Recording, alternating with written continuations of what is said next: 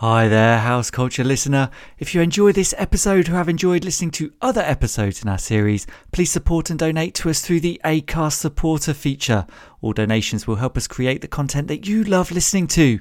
You can decide how much you give, and there is no regular commitment. So it could be a one-off, and every now and then, or once every time you listen. It's really up to you. Click on the supporter link in the episode description, and with Google or Apple Pay, it will take you less than 30 seconds to make your contribution. I'm Sandra, and I'm just the professional your small business was looking for. But you didn't hire me because you didn't use LinkedIn Jobs. LinkedIn has professionals you can't find anywhere else, including those who aren't actively looking for a new job, but might be open to the perfect role, like me. In a given month, over 70% of LinkedIn users don't visit other leading job sites. So if you're not looking on LinkedIn, you'll miss out on great candidates like Sandra. Start hiring professionals like a professional. Post your free job on linkedin.com/people today. Burrow is a furniture company known for timeless design and thoughtful construction, and free shipping, and that extends to their outdoor collection. Their outdoor furniture is built to withstand the elements, featuring rust-proof stainless steel hardware, weather-ready teak, and quick-dry foam cushions. For Memorial Day, get 15% off your Burrow purchase at burrow.com/acast, and up to 25% off outdoor. That's up to 25% off outdoor furniture at burrow.com/acast. Hi, I'm Jody Harsh. You're listening to the House Culture Podcast. House Culture. Hello everybody, and welcome to another episode of the House Culture Podcast with me, your host, the managing editor at House Culture, Matt Rouse. Thank you, dear listener, for choosing to invite us into your head to listen to our podcast today.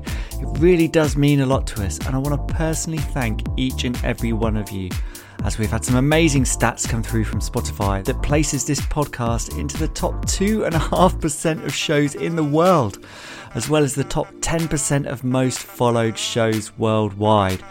To say I'm humbled by that doesn't even come close, so thanks again for being a part of this journey with us. However, if it's your first time here, then I'd like to welcome you to House Culture. We are a collective of house music fans who have come together through their mutual love of the beat to celebrate the spirit of house music. Instagram is where you can find our main party, so come and join us and over 100,000 others on a virtual dance floor where everyone is welcome. And if you haven't already, please have a dig through our back catalogue of incredible podcast guests as we approach our 50th episode. I can't believe I'm saying that. We've spoken to people from across the entire spectrum of club culture, whether that's Strictly Rhythm co-founder Gladys Pizarro, legendary DJs like Paul Oakenfold and Roger Sanchez, club promoters such as Danny Clockwork or Dave Jones, or even Pike's Hotel creative director Dawn Hindle. There really is something for everyone. Coming up on this episode, I sat down with a fierce drag queen who's made a massive impact within the house music and LGBTQ+ community, a DJ and producer who always delivers the energy to the dance floor. It is, of course, the one and only Jody Harsh. In our chat, you'll hear what originally turned her on to club culture. I remember my family bought a Ministry of Sound compilation, and I remember thinking, what's Ministry of Sound? And found out that it was a club. So that CD also opened my eyes to this nocturnal world of things that go bump in the night. The importance of her first clubbing experiences. First time I ever went to a club was GAY at the London Astoria. I remember walking in very nervous and my mind was blown. It was 2,000 people that were like me. Which legendary club night was unmissable for her during those early years? So I went to trade at Terminals, and that's where I properly fell in love with being out and dancing to house music. And we danced there until 11 a.m. And just how important it is for her to participate in this nocturnal world of ours. Nightlife can be a really important thing for someone, whether it's a release, an escape, learning who you are, can be a refuge, it could be community. It's amazing to be a part of that and to soundtrack it as well, because music's really medicine. I think it's a real privilege to be able to share that with people. I hope you're ready. This is Jody Harsh. House Culture. Hi Jody, thank you so much for sitting down with us on the House Culture Podcast. It's much appreciated in your hectic, busy life and diary that you've got. You are a fierce force of nature behind the decks, a producer of high energy house music, and someone who has been described as Britain's best known drag queen. We want to hear about all of those many, many talents of yours.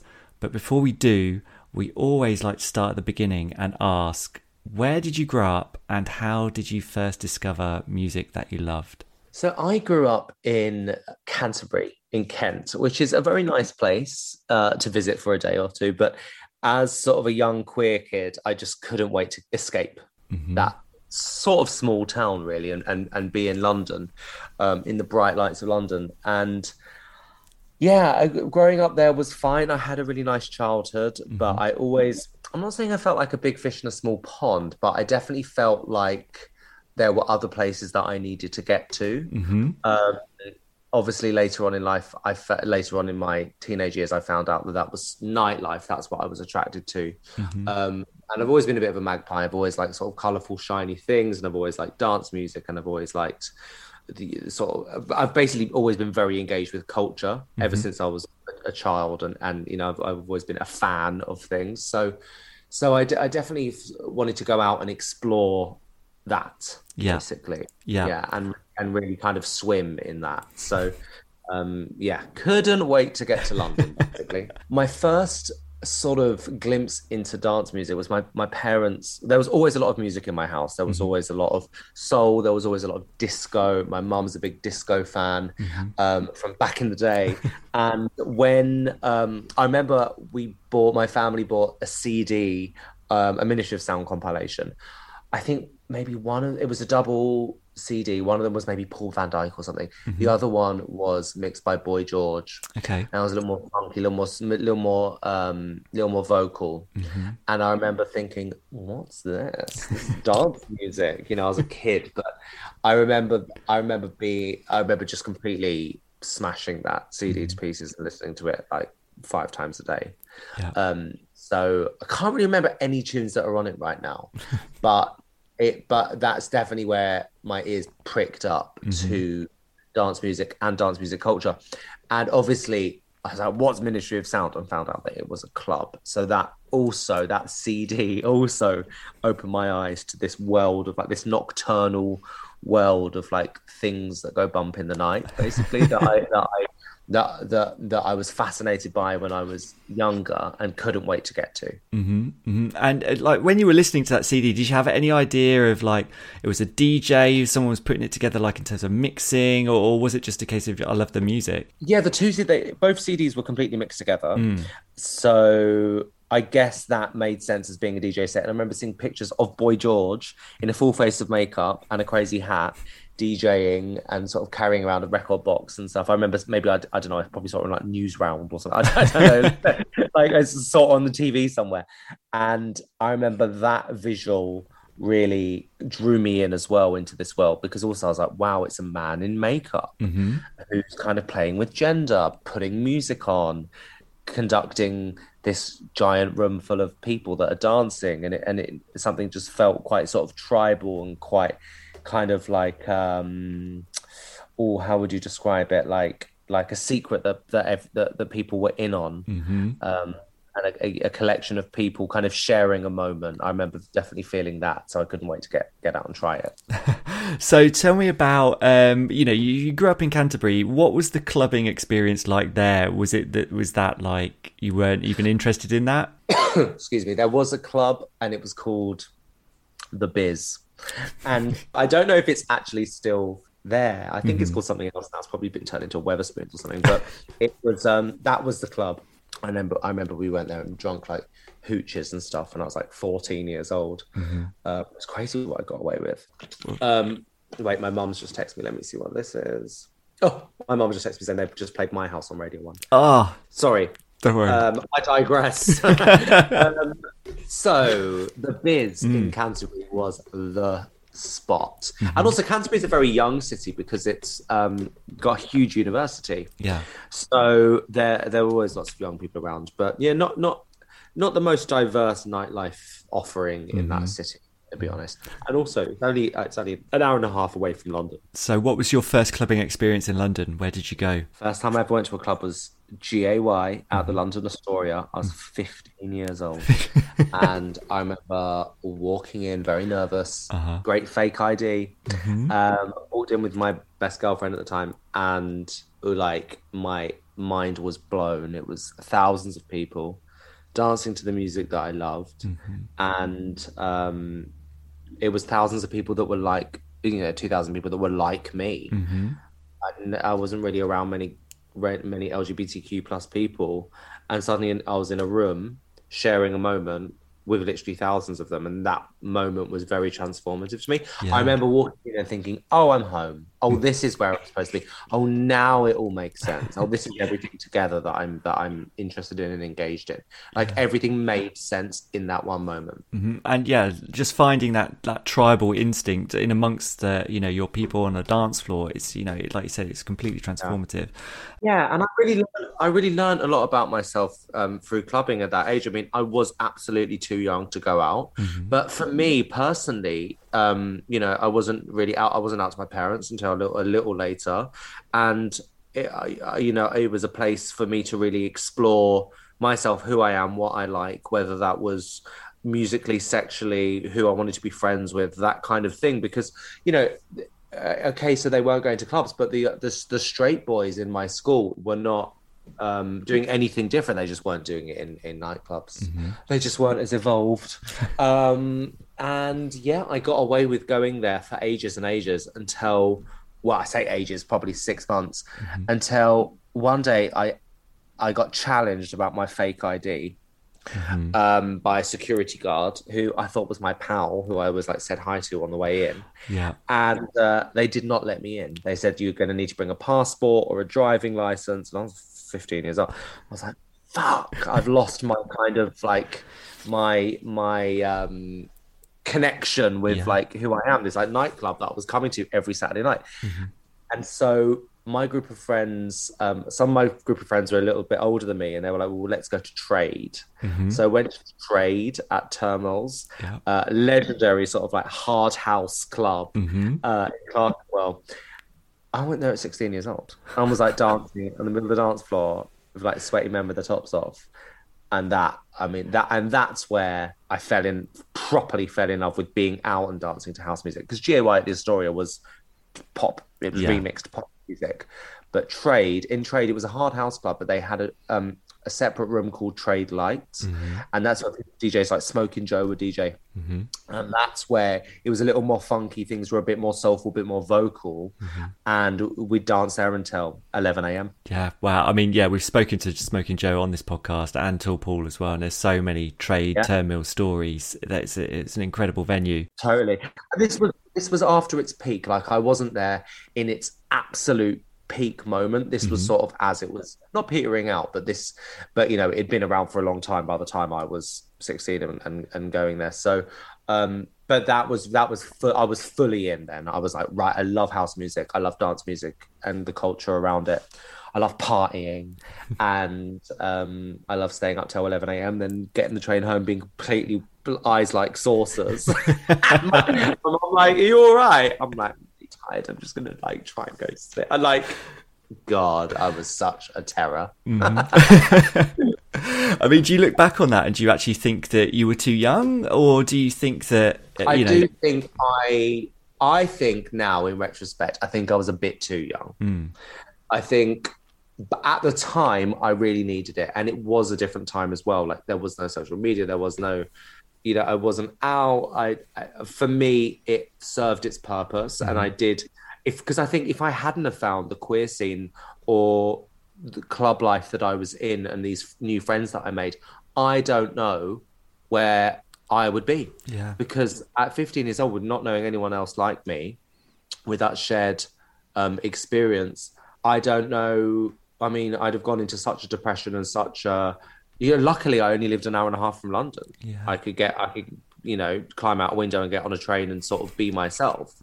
But if I couldn't do that for years and years to come, I don't know. Yeah. where I'd have been. So for me at the time, it was fine. I do look back and think, oh God, that's so young, but also like you shouldn't really have regrets in life. And honestly, I had a fucking great time. So whatever. I don't recommend other people go to nightclubs at 15 at all, but for me, I really needed that at that time. Yeah, no, I completely agree. Like you say, if it feels young, I was going to raves with my brother when I was 14, so I completely feel like, and I had a great time and all of these things. And it's like, you do look back and think, wow, that she's very young, but bit young. you like you say, you find this community out there that is completely for you. So you moved from Canterbury into London and to study at the London College of Fashion, is that right? I did, yeah. When I was 18, I got into London College of Fashion. I did a degree in journalism. I wanted to be a writer. I kind of wanted to be like a writer at Vogue magazine or something. And while I was at uni, I basically went out every single night.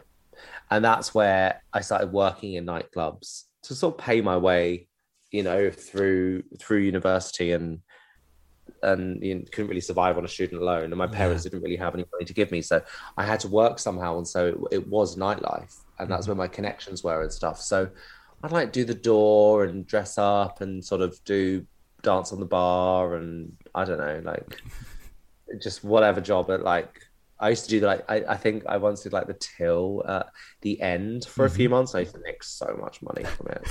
I used to like rob them blind. It's so funny.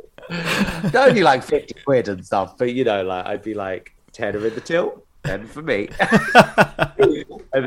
and then so while I was studying, I finished my degree and I did well in my degree, but I was fully in the club scene. Yeah, I really managed to juggle going out all night and then studying in the day and going to lectures and stuff. And I think at that age you just can, right? You just kind of have so much more energy.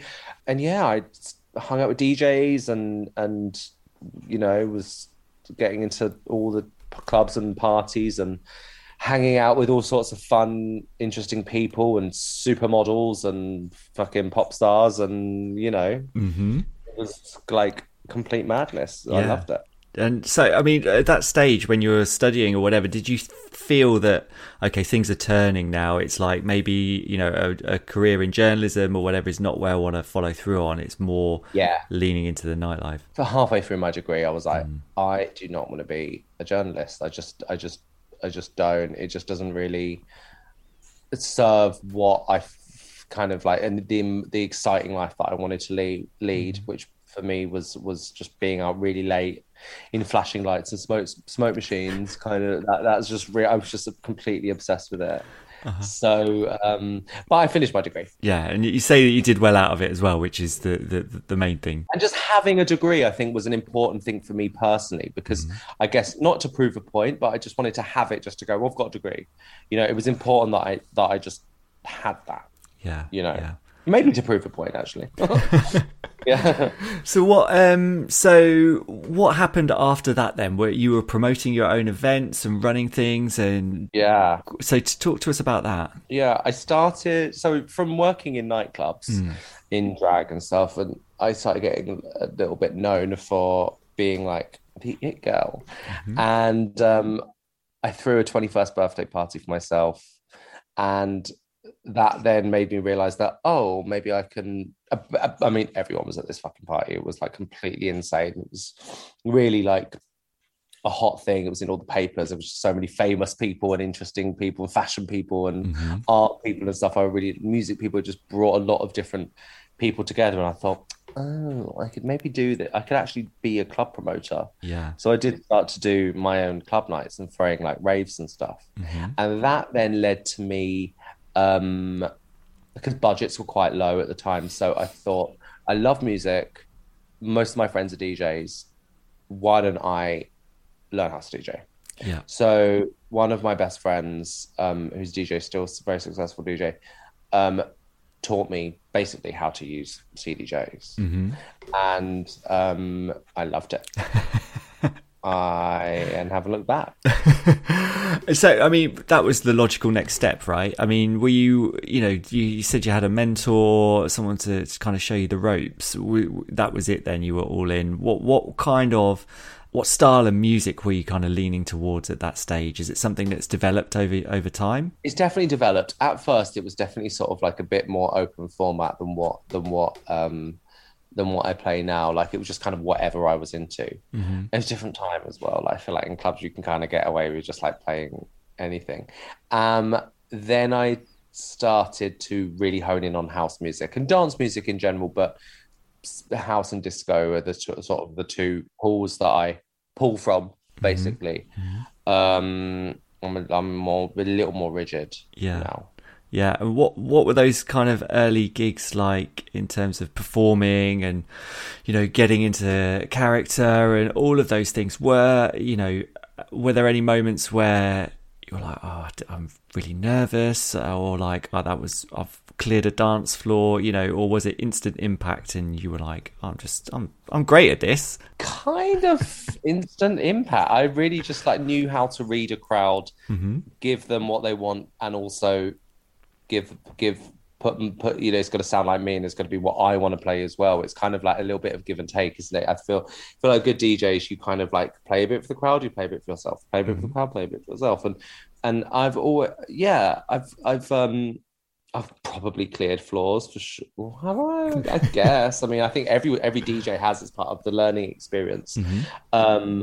But I knew instantly that I completely loved it. Yeah. And I loved being sort of the conductor controlling the room. I just loved playing music out for people to dance to and seeing that react and seeing people sort of lose themselves in it and happy and dancing. And, you know, when you're up in the DJ booth and you see you see your friendship groups and you see sort of people, you know, getting off with someone, you know, you just see the whole thing unfold and and you're soundtracking that. Mm-hmm, mm-hmm. And you also, you know, people are discovering music that you're playing to them. And if you make music yourself, when you play that, especially when tracks do well, like if I, you know, for example, with me, it's My House is kind of my theme tune, mm-hmm. and that track did quite well. And when I see people like singing it back or like requesting it or like putting their phones up with like "Play My House," you know, or like singing the words back at me, and so it's like, oh, that's amazing, because that's connecting, and that's just basic human connection and interaction, and you're really sharing this sort of like moment in this dark room with flashing lights, and it, like we said earlier, it's kind of tribal, you know, and you can feel so high off a DJ set. I've got a show tonight, and it's like I'm just going to feel so high afterwards and then come down. You know, like there's so much like energy. It's the energy exchange. There's like, and it's so exciting, like playing music to people and getting it reacting and having a sea of people jumping up and down in front of you. It's really exciting. There's no feeling like it, in my opinion. Yeah, and it's all down to you as well. It's not like, you know, you're part of a band and you've got someone on drums or a bassist over here or whatever. It's 100% on you. Sometimes I do, for the bigger shows, I do feel it's not really nervous. Mm-hmm. And it's obviously I'm excited before I play, but it's not nervous. But I do, if I'm stood backstage and there's literally 10,000 people out there, the feeling that I feel is, oof, the pressure's on. Yeah. Okay, the pressure's on. Right, let's go. Right, it's got to be good this time. And also, I do sometimes think, like, because I have a visual show now and all that kind of stuff, and I work with really amazing people who are so good at their jobs, but of course, in any live environment, sometimes there could be a technical hitch. That might be in the music, in the sound system. That might be the visuals, whatever. And a bit of anxiety comes in because I just want it to be really good and be really perfect. Yeah. Because I'm obviously I'm a creative person, so I'm very nitpicky about the performance. And, you know, I'll more often than not come off stage and be like, it was fine, but you know, everyone's had the best time out there. But I'm like, oh, the booth monitor was shit. Like, that was awful. And I'll be like in a foul mood for the rest of the day. You could be your own worst critic, I think. Yeah, in those kind of. Course. Yeah. But that any creative person's like that, I think. I think that's because you want it just to be really good and you love what you do, and you want it to be as perfect as it possibly can. And we work in the live moment, the live environment. So things can sometimes go wrong, and it's a bit scary to think about that. But yeah, I get a little, it's not really anxiety. It's just a bit like, woof, pressure. Yeah. And when you look back, can you kind of pinpoint a part in your career where it's like you came off of a show or a gig or something, or were approaching a gig or playing at a certain club, and were like, this is going to be like the big break, this is going to launch me to the next level in terms of my career? Can you think about any moments like that? Whenever you have those moments that you think are going to be the absolute moment, they're not. and it's when you least expect them, or a show that you think's like, no, it's going to be fine.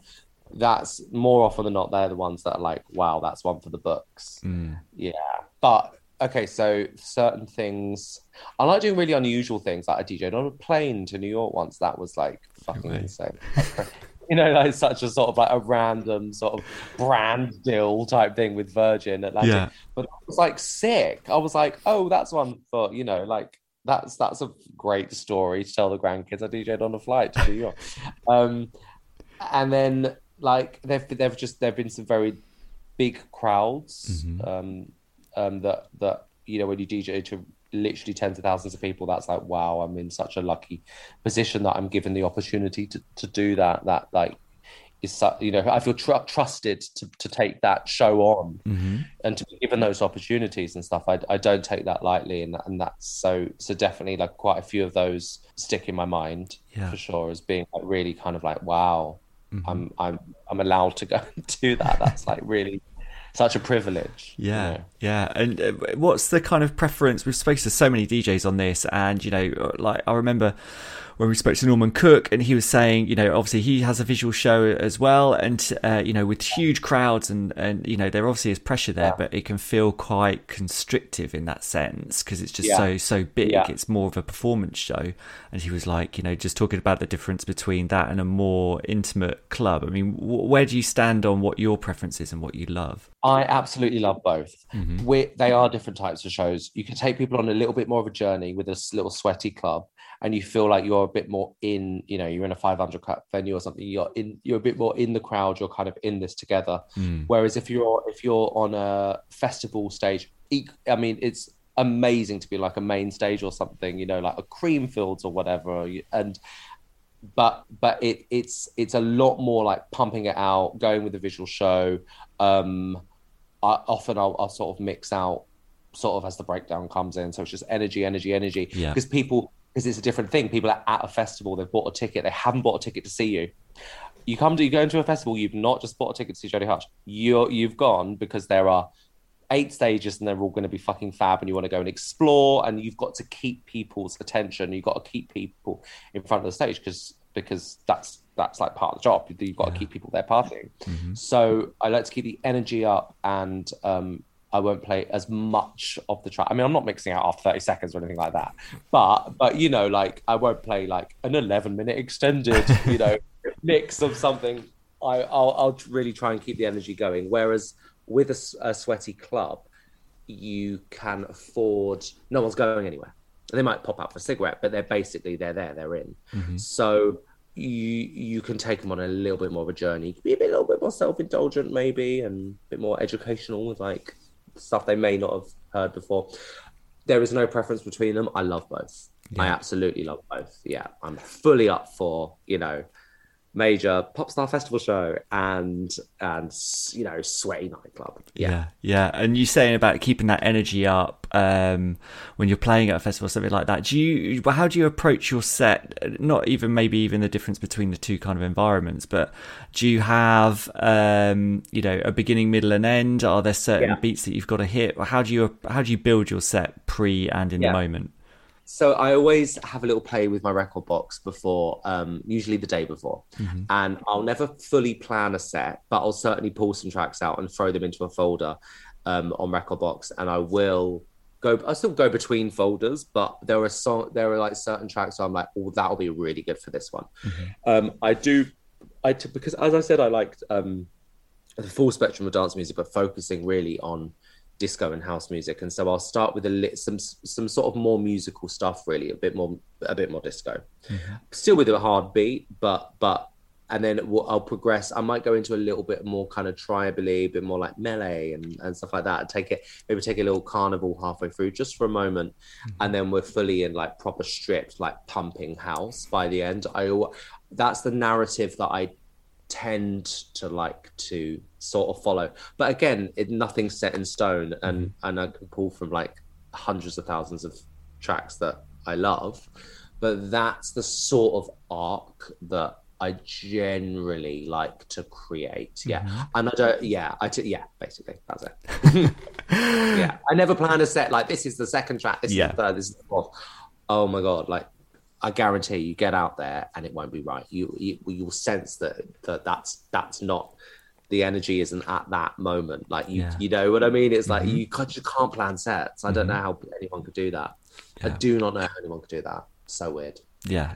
And I've been to gigs and festivals and things, and sometimes you can tell the DJ is just going to play what they want to play, and they've not even considered like the vibe of the previous person or whatever, and they've kind of changed everything, and it's all gone. Those people are called we call those people cunts.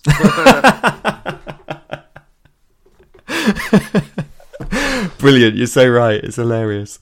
What was I talking about? You've totally thrown me with your cunts thing. Oh my God. No, that is what cunts do. That is, yeah, you're right, yeah.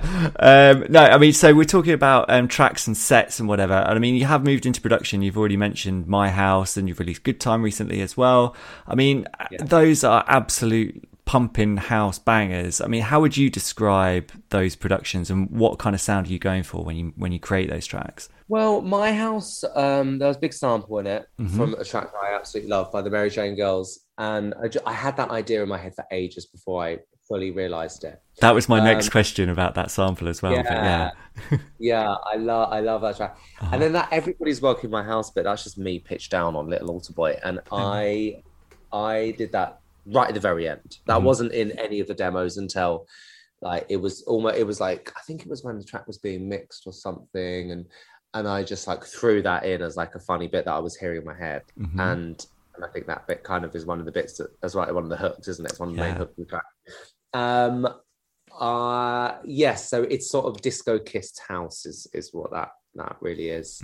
And same with Good Time as well. Good Time's like very disco. It's got a lot of real instruments in it and stuff. They're very disco-y. Yeah, and I mean, you know, some of your tracks have come out kind of during lockdown, and I mean, I suppose a two-pronged question really. How was like lockdown for you as a creative person that feeds off an audience? And how were you, when you were creating these tracks, did you want to road test them? How do you operate in the studio when you're making music? Do you feel like you need the feedback from the crowd, or are you just like, it's done and that's it? Well, lockdown for me obviously it was stressful because I couldn't get out there doing what I love, which is playing to real people. But then everyone across the world had that exactly the same problem. So I don't want to be all like self-obsessed and indulgent, being like, it was terrible, because none of us could do any, really do anything like normally. But I'd only just started my music project, my artist project, like 6 months before, as in releasing singles.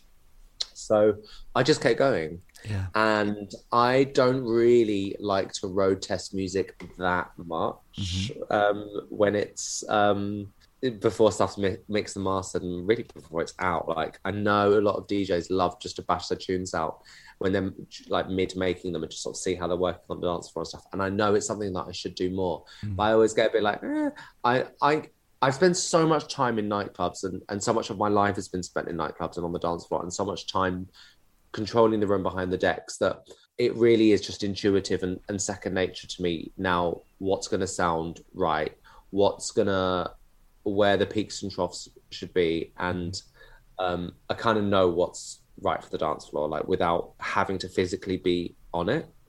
I think so. But of course, when clubs did open back up, I couldn't wait to play it out live then. Yeah. And is it when you've created those tracks, is it, I think you've already kind of mentioned this as well, but a bit more detail around like the feeling of like something that you've created yourself and you see people singing it back? How special is that relationship, that your productions? Yeah, it's very special. Like it's a whole new element of being a DJ for me, because my artist project has only really, I've been remixing for longer and stuff, but my personal artist project has only been, I guess, like 2.5 years now or something. So it just adds to an extra layer of connection and just cool to be making music. It's like when you're in a band, you know, and you sort of people are singing your music back to you. That must feel so amazing. Yeah. And I always remember like, oh, I remember writing those lyrics, or I remember those days in the studio making that, or I remember being on my laptop changing that little sound there, and that, you know, and it's amazing. It's amazing. And like your artist projects as well, you said you've been remixing for ages and you're, you know, producing your own things now. I mean, what's your feeling on, you know, can we expect an album, or are you just interested in singles? What's the overarching philosophy and the future hold? I'd love to do an album at some point. I'm not sure what shape and form it would really take, and I don't know if anyone's like screaming out for a Jodie Hush album, and it's the dance vibe is a bit more like chucking out singles, right? So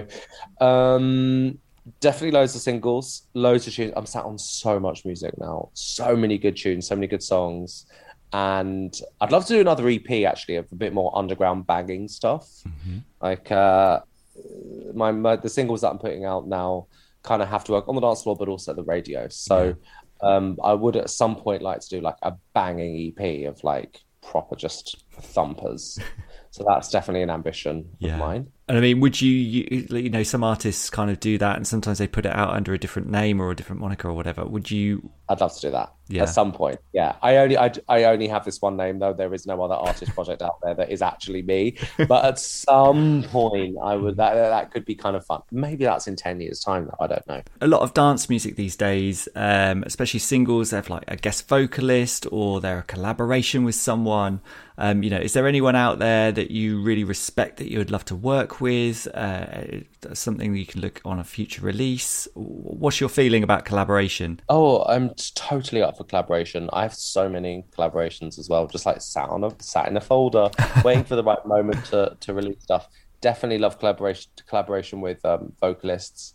There's so many people out there that I would want to work with for sure. Yeah. You want names? I'm not going to give them to you. No, I'm not.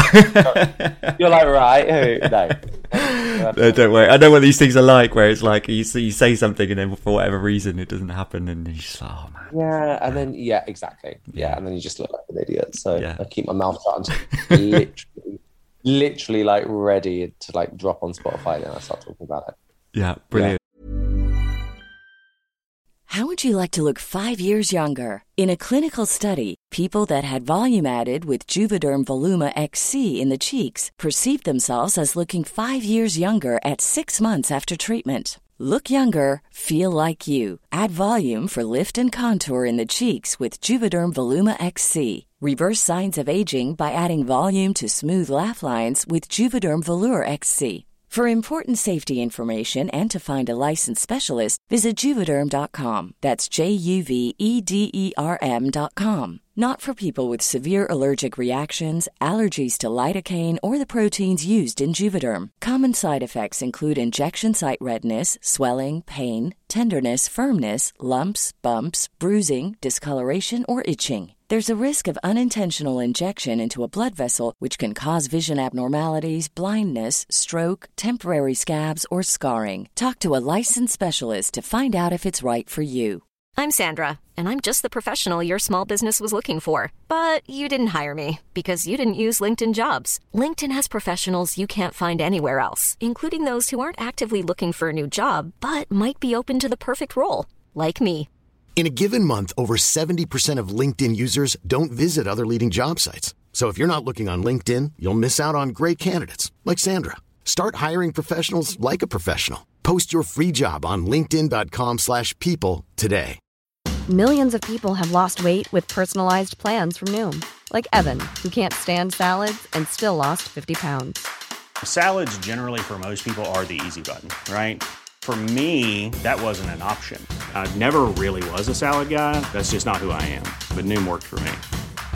Get your personalized plan today at Noom.com. Real Noom user compensated to provide their story. In 4 weeks, the typical Noom user can expect to lose 1 to 2 pounds per week. Individual results may vary. Okay, so I want to talk about the drag scene and your involvement with that and your whole kind of persona. And, you know, I'm like literally, forgive me, I'm a straight white male. I have no idea about any of the language about any of this. So if I'm like inadvertently insulting you in any way, please tell me to shut the fuck up and correct me, because I need to grow and learn myself. So, what I want to kind of know about is that obviously you're an icon within this scene, and you've got an amazing silhouette behind the decks. It's like you could be in the shadow and you know exactly who that is. Do you feel the pressure to kind of maintain that look? How long does it take to put all of that together? It takes a few hours to get ready, for sure. I like 3 hours, and I can take my time and fully look like that. I started to do drag when I was 18, when I was at uni, and I just found this look that I over the first few years that I sort of stuck with and thought, oh, that suits me. Mm-hmm. And I was there because I never really like performed. I was always sort of the odd one out in the drag world, because the only thing that I had in common with other queens in London was the fact that I wore makeup and a wig too, and drag, a lot of drag, especially because of RuPaul's Drag Race being so popular now. A lot of drag is all about A, performance, but B, it's about changing up the looks and always looking different and being super creative with that. Whereas with me, it's almost a bit more uniform, and it's a bit, I just always want to look the same. And it's not out of laziness. It's just out of sort of not distracting from the music or the show. Mm-hmm. I'm not interested in playing with like all different looks and stuff like that. It's, for me, it's all about the show. It's all about music. Yeah. And I love that it's iconic. It's like the hair is iconic. It's just like funny.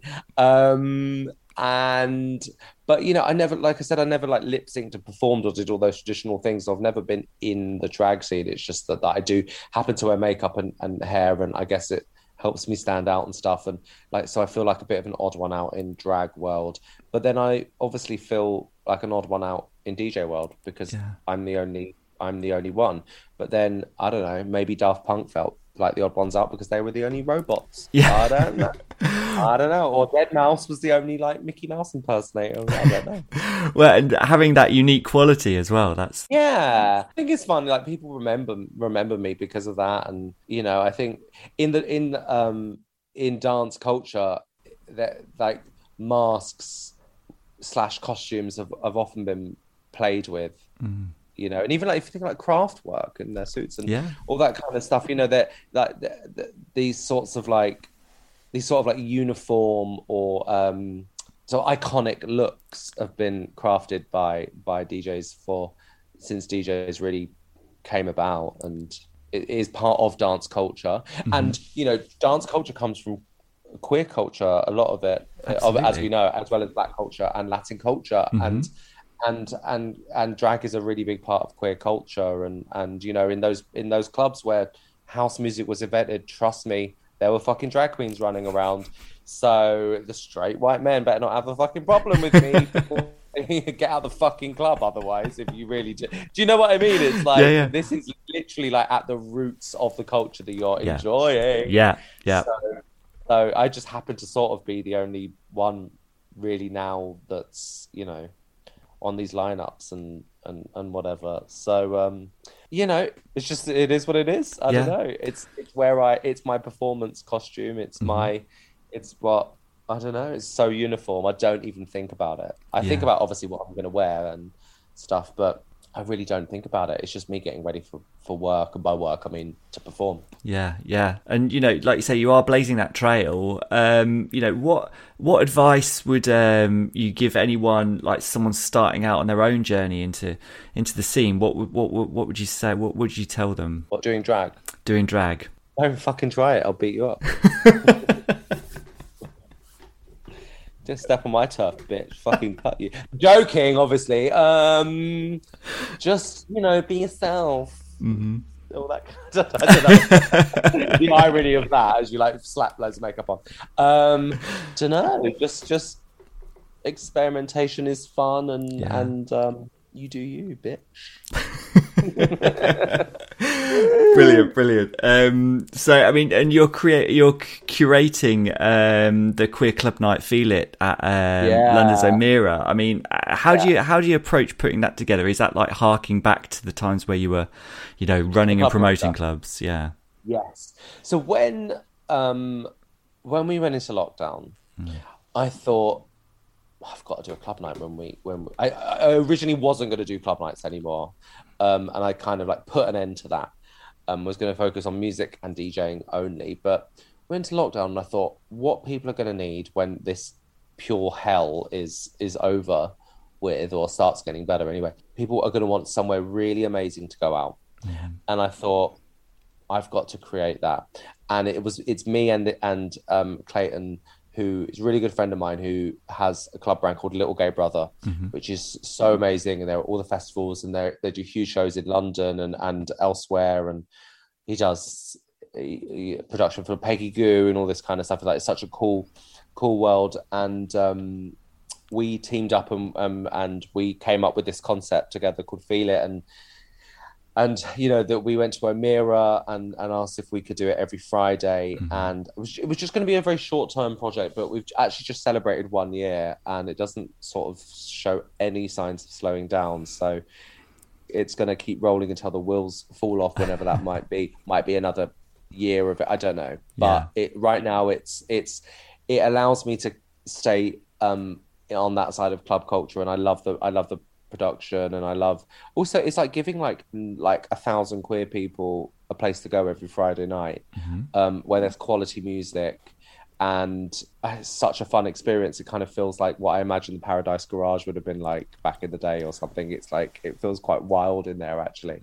Music's great, the venue's amazing, people are great, and we've also started bringing in really interesting DJs. And Patrick Topping played for us a few months ago. He'd never played a queer party before. And I just hit him up on DM and I was like, hey, Patrick, can you come and play my party? He was like, yeah, let's do it. And we've got some other really good people coming up, and we've had some really great DJs, and some just really exciting stuff's gone on in that club. And I just really, really enjoy. This will be my last club. I won't do whenever Feel It does come draws to a close, I won't set up another club night. I'd imagine it's a lot of hard work as well. Not really, because we share it, Clayton and I, and we play to our strengths. Like, I'm a lot more of the kind of creative, the vision, and he's Clayton's really organised and really like emails agents and does all that kind of stuff that I personally don't do. Dancer rotas, all that kind of stuff, and we both have an assistant each as well. Like I have an assistant who called Jake, who basically like runs all the little nitty gritty sort of finer detail things of my life, which is like a huge help. So I can balance these, and I can wear these various hats, like the club hat, the touring hat, the music production hat, the songwriting session hat. I can juggle all these different hats. The podcaster hat, I can juggle all these because I have a bit of extra help. And yeah, you would say, like, you've stolen my line. You're talking about hats. I was going to say you've got a podcaster hat as well, because I do want to talk about that. Podcaster wig. It's a wig. Podcaster wig. The podcaster wig. Yeah, I mean, I'm sure you found as well. I'm pleased to say you're a podcaster yourself. You host the Life of the Party podcast. Can you just tell our listeners what the format is of your podcast, and why people listening to this one should tune into that one? What goes on it? So I chat to various pop cultural figures about their life via the dance floor, and how it sort of inspired them, and how it's informs their work or informs their life, and if they've met boyfriends on the dance floor, whatever. And I had some really cool people on. I didn't just want to do DJs. That was important to me, that I wanted to kind of explore people in other walks of life as well. Plus you do it with DJs already. So I wanted to sort of like, for example, we had Tom Daley, who I wanted to know how he celebrated winning the Olympics, in where he went out, where the first club he went, where was he going to gay clubs before he came out, blah blah blah. It's just questions and conversations around nightclubs and how important they can be to people's lives.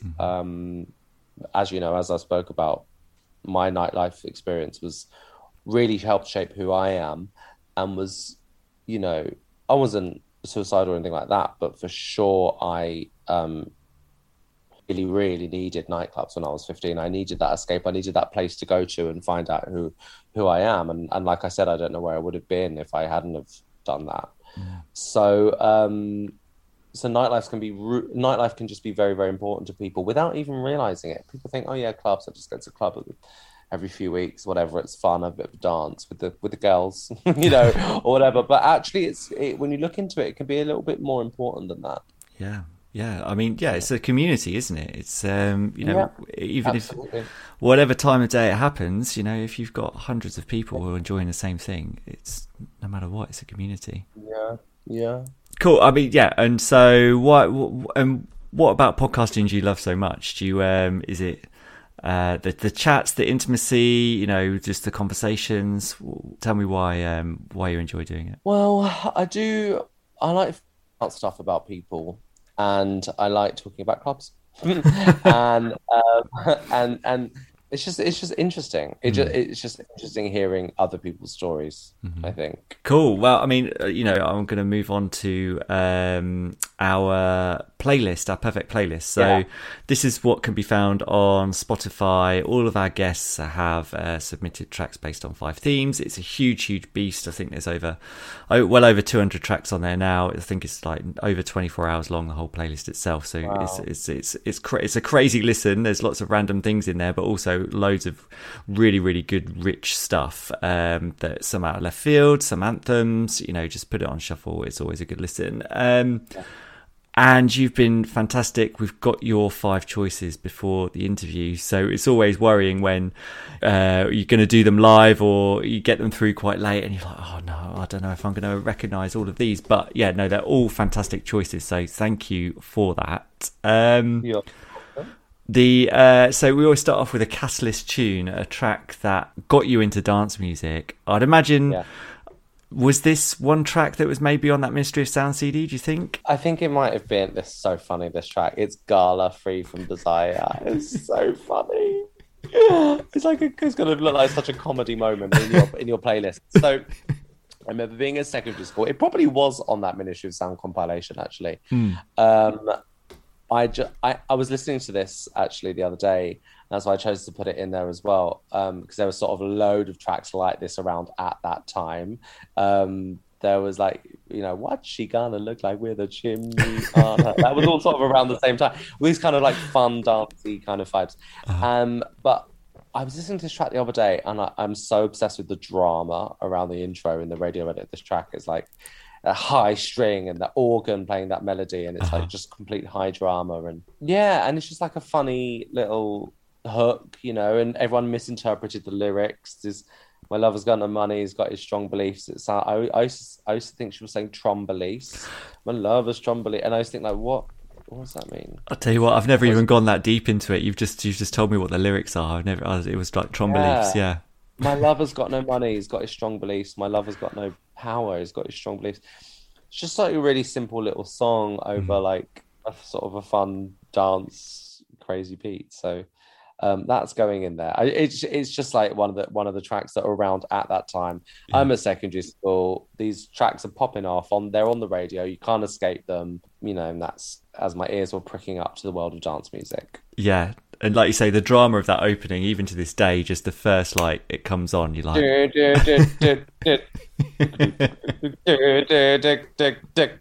My lover's come to money. It's like so good. It's actually amazing. It's amazing. Yeah. And okay, so the next choice is a floor filler, and I'm so happy you've chosen this because it is an absolute smash. You've already mentioned his name, but yeah, tell us what you've chosen.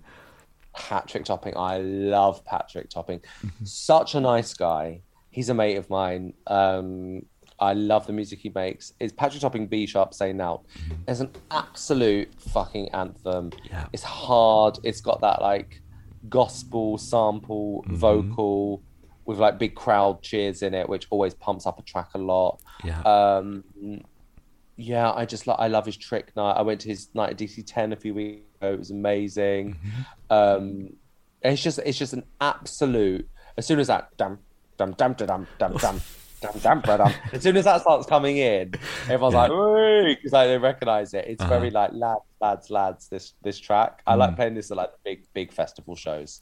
It's such like a straight track as well that I love it when I play it because it's like such a laddie fucking like.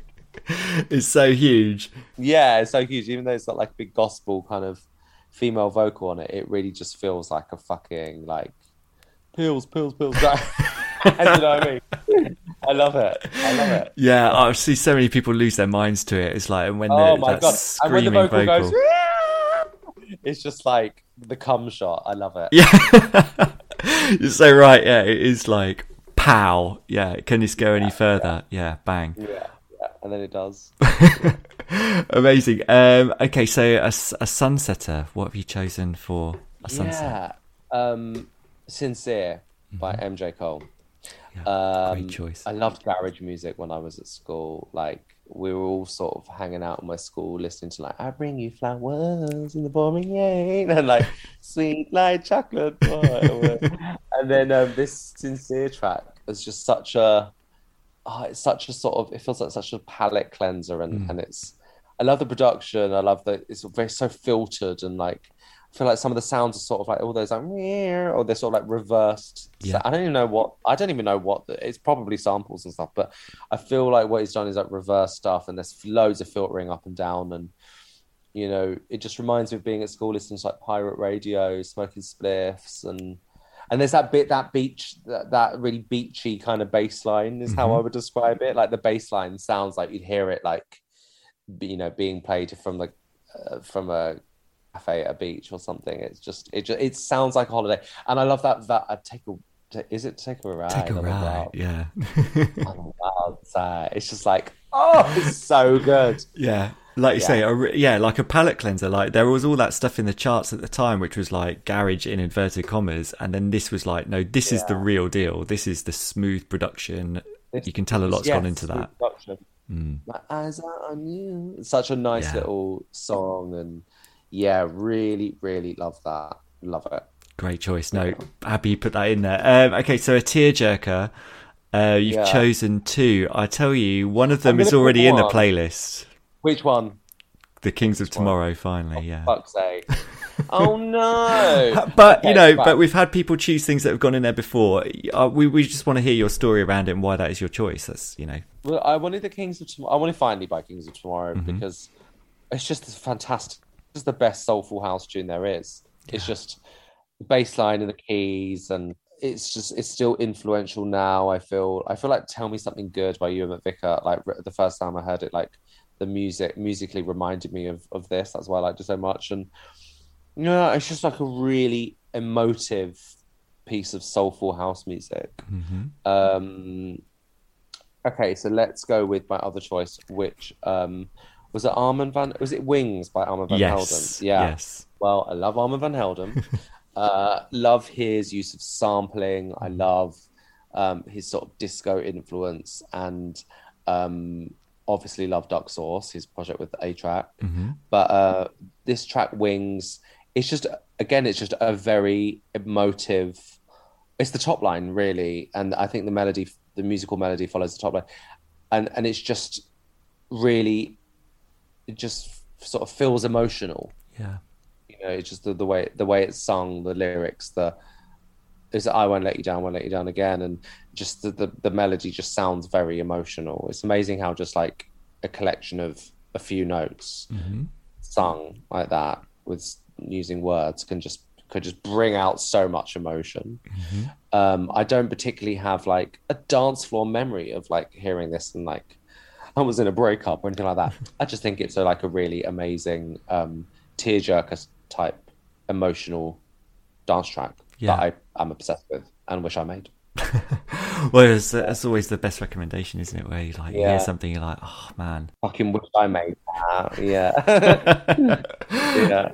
Cool. And you've been really good actually, because the last tune, like the amount of times we speak to a DJ or a producer sometimes, and and in this whole list actually, you haven't chosen anything by yourself, which is quite rare. Oh, so yeah, it's good. You've been Didn't quite. think I was allowed to. Well, no, you've been quite modest in that sense. So yeah.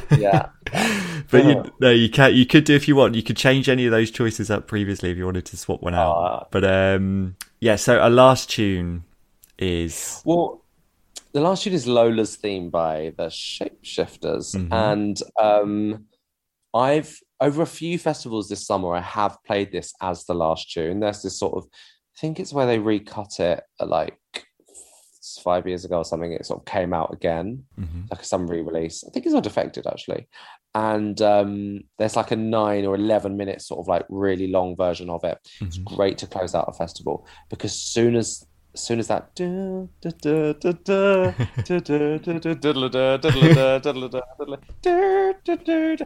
that starts filtering up, everyone's like, oh, because it's so great. Everyone knows this tune. This came out, I think it must have come out in 2004, because that's when I moved to London and started going to nightclubs and working in clubs.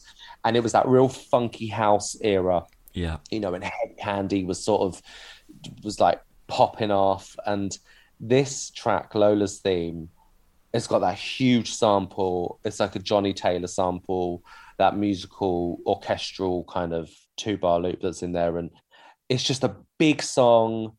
It's got loads of peaks and troughs, which I love, where it sort of brings you up and then it takes you back down again. She sings in a sexy way, and then you go back into that big musical moment with "I'm a different person," and it's got that. It's so amazing, and it just reminds me of just being in clubs in 2004 and whatever, when I was a baby, and it's working really well at the end of my DJ. Probably play it tonight at a festival at the end of my set. It's a good last tune. I wouldn't just play it in midway for a set. It kind of would feel a bit like, oh, what you doing that for? But it's a good sort of closing out. It's a really good closing out number. Yeah. Perfect.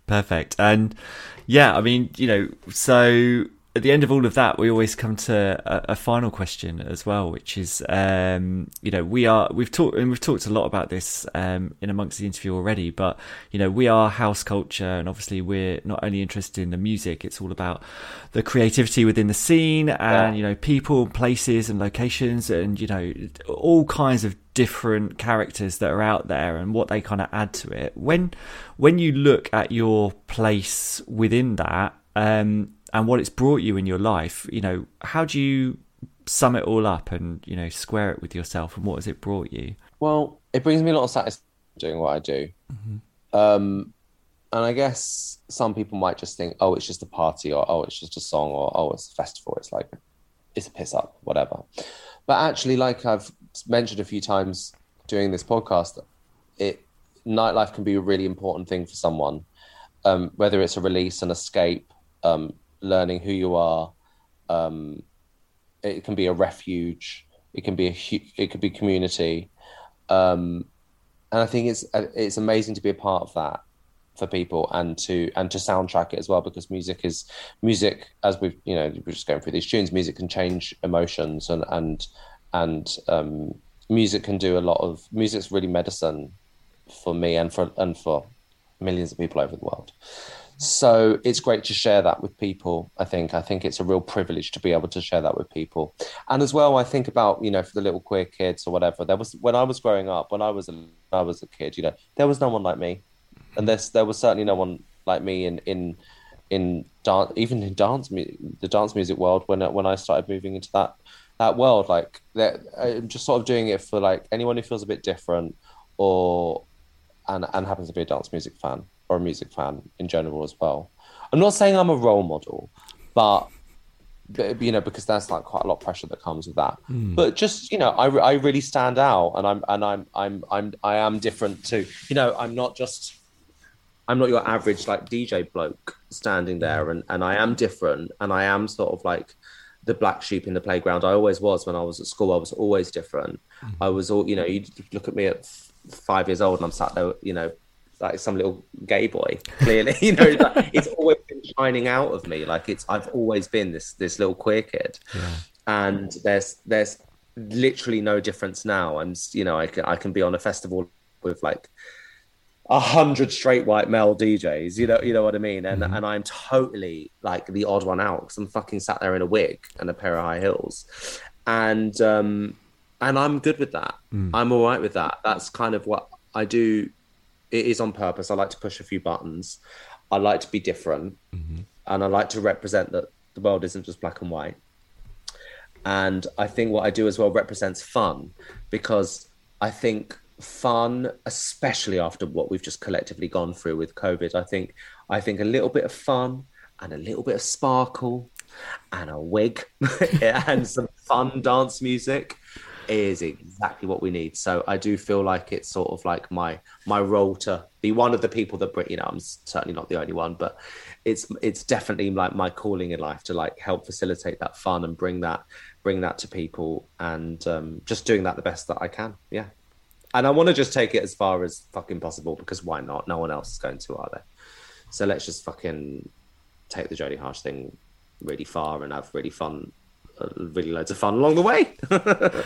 Amazing. Yeah, what an answer. That is absolutely perfect. What a brilliant place to kind of finish up on. So no, thank you so much for taking part in the podcast. It's been a pleasure. Absolute pleasure as well. Thank you for having me. I've loved it. No, thank you. Yeah, it's an absolute pleasure. And yeah, I hope your festival goes well tonight. I'll go and start getting ready now. Better go and have a shave. House culture. Jodie's hilarious, isn't she? I had a blast with her doing that one, and I must apologise for some of the language used in there. Even I was getting in on the act at some points. I'm sure you'll agree that she's been on an incredible journey and is a fabulous spokesperson for the LGBTQ+ community, as well as the club culture masses at large. And if you want to hear more from Jodie, you can find her podcast called Life of the Party wherever you get your podcasts.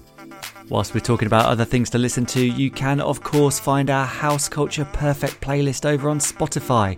You can hear not only Jodie's excellent choices, but you can also check out what all of our other guests have submitted as well. It's a huge selection, so stick it on shuffle and turn it up loud.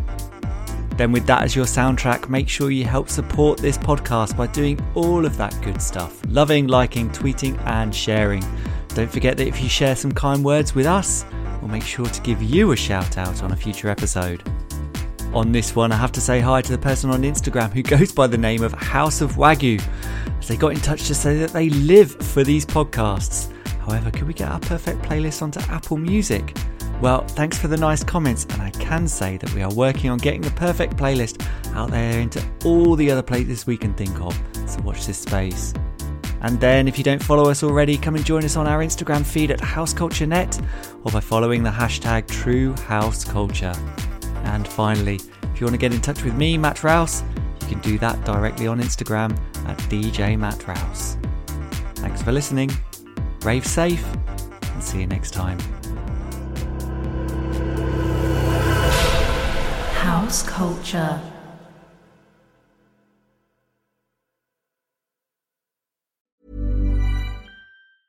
Planning for your next trip? Elevate your travel style with Quince. Quince has all the jet-setting essentials you'll want for your next getaway, like European linen, premium luggage options, buttery soft Italian leather bags, and so much more. And is all priced at 50 to 80% less than similar brands. Plus, Quince only works with factories that use safe and ethical manufacturing practices. Pack your bags with high-quality essentials you'll be wearing for vacations to come with Quince. Go to quince.com/pack for free shipping and 365-day returns.